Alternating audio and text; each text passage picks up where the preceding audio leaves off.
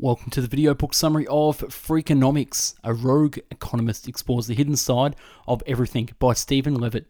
This book was published in 2005 and weighing in at 315 pages. Which is more dangerous, a gun or a swimming pool? What do school teachers and sumo wrestlers have in common? How much do parents really matter? These may not sound like typical questions for an economist to ask, but Stephen D. Levitt is not your typical economist. He studied the riddles of everyday life, from cheating and crime to parenting and sports, and reaches conclusions that turn conventional wisdom on its head. Freakonomics is a groundbreaking collaboration between Levitt and Stephen D. Dubner. An award-winning author and journalist, they set out to explore the inner workings of a crack gang, the truth about real estate agents to the searches of the Ku Klux Klan, and much more. Through forceful storytelling and wry insight, they show that economist is, at the root, the study of incentives, how people get what they want or need, especially when other people want or need the same thing. If you like what you hear in the book summary, I strongly suggest you buy the book using the link in the description. So without further ado, I bring you the book summary of Freakonomics. Incentives. An incentive is simply a means of urging people to do more of a good thing and less of a bad thing. But most incentives don't come about organically. Someone, an economist or a politician or a parent, has to invent them. There are three basic flavors of incentive: economic, social, and moral. Very often, an incentive scheme will include all three varieties. Late fines. Daycare centre often have a clearly stated policy that children are supposed to be picked up by 4 p.m, but often parents are late. A pair of economists who heard of this dilemma offered a solution: fine the tardy parents. The Economist conducted a study of 10 daycare centres in Haifa, Israel. The fine was not introduced immediately. For 4 weeks, the Economist simply kept track of the number of parents who came late. They were, on average, 8 late pickups per week per daycare centre. In the 5th week, the fine was enacted. It was announced that any parent arriving more than 10 minutes late would pay $3 per child for each incident. The fee would be added to the parent's monthly bill. After the fine was enacted, the number of late pickups promptly went up. Before long, there were 20 late pickups per week, more than double the original average. The incentive had plainly backfired. The problem? The $3 fine was simply too small. For that price, a parent with one child could afford to be late every day and only pay an extra $60 each month. Just 1/6 of the base fee. What is the fine had to be set at $100 instead of $3. That would have likely put an end to the late pickups, though it would have been engaged plenty of ill will. Any incentive is inherently a trade-off. The trick is to balance the extremes. But there's another problem with the daycare centre fine. It substituted an economic incentive, the $3 penalty, for a moral incentive, the guilt that parents were supposed to feel when they came late. For just a few dollars each day, parents could buy off their guilt. Furthermore, the small size of the fine sent a signal to the parents that late pickups weren't such a big problem. Crime. Some of the most compelling incentives yet invented have been put in place to deter crime. Considering this fact, it might be worthwhile to take a familiar question: why is there so much crime in modern society? And stand on its head: why isn't there a lot more crime? After all, every one of us regularly passes up the opportunity to maim, steal, and defraud. The chance of going to jail, thereby losing your job, your house, and your freedom, all of which are essentially economic penalties, is certainly a strong incentive. But when it comes to crime, people also respond to moral incentives. They don't want to do something they consider wrong. And social incentives. They don't want to be seen by others as doing something wrong. For certain types of misbehavior, social incentives are terribly painful. Information. In the late 1990s, the price of term life insurance fell dramatically. This posed something of a mystery, for the decline had no obvious cause. For other types of insurance were certainly not falling in price, nor that there had been any radical changes among insurance companies. So what happened? The internet happened.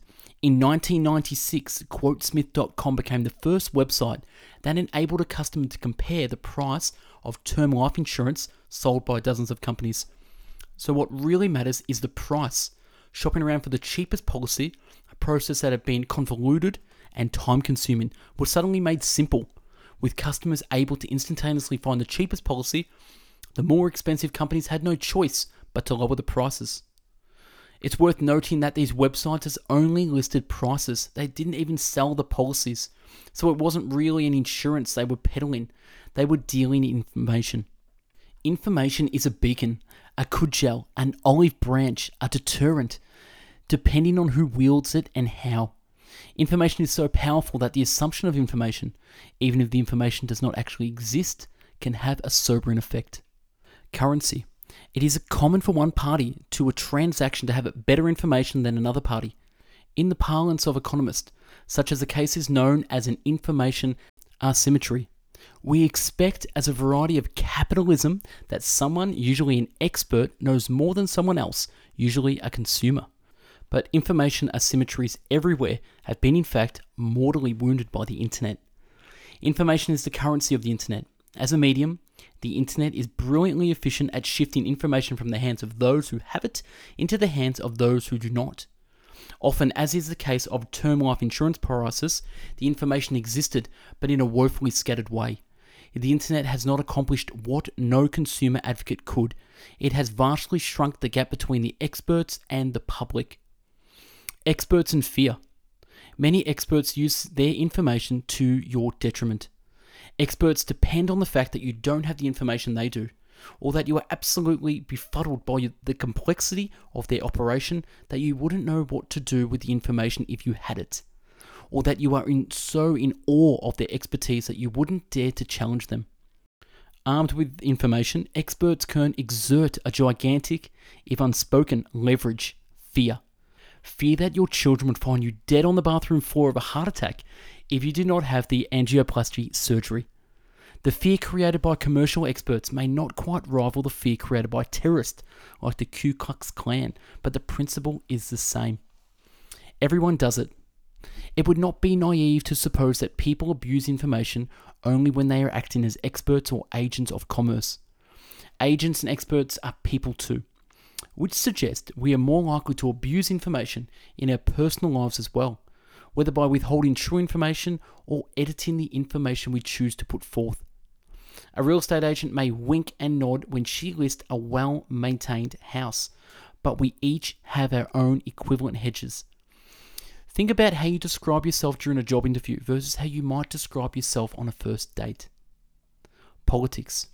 The gulf between the information we publicly proclaim and the information we know to be true is often vast. Or put a more familiar way, we say one thing and do another. This can be seen in personal relationships, in commercial transactions, and of course in politics. By now we are fully accustomed to the false public proclamations of politicians themselves, but voters like too. Consider an election between a black candidate and a white candidate.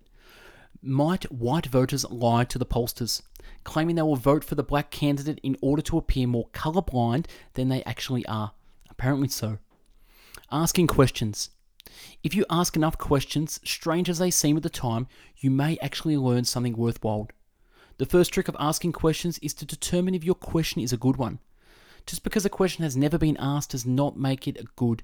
Smart people have been asking questions for quite a few centuries now. So many of the questions that haven't been asked are bound to yield uninteresting answers.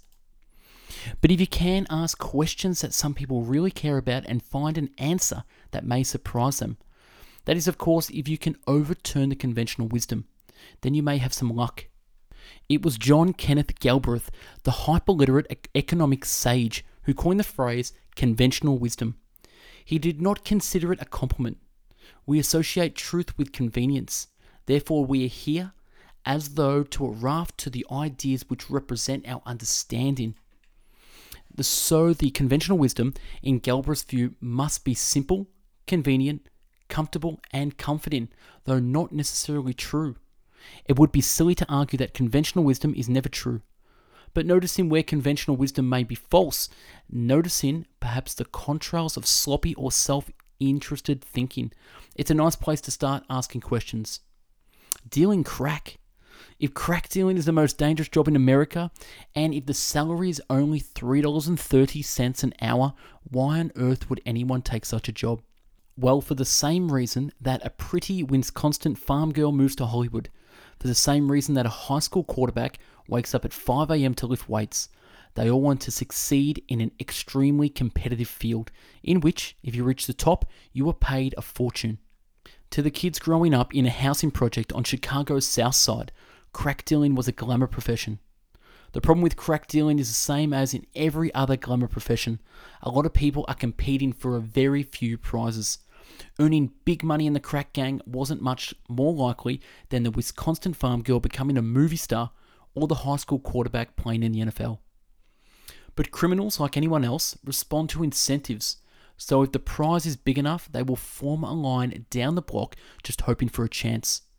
On the south side of Chicago, people wanting to sell crack vastly outnumbered the available street corners. The law of labour.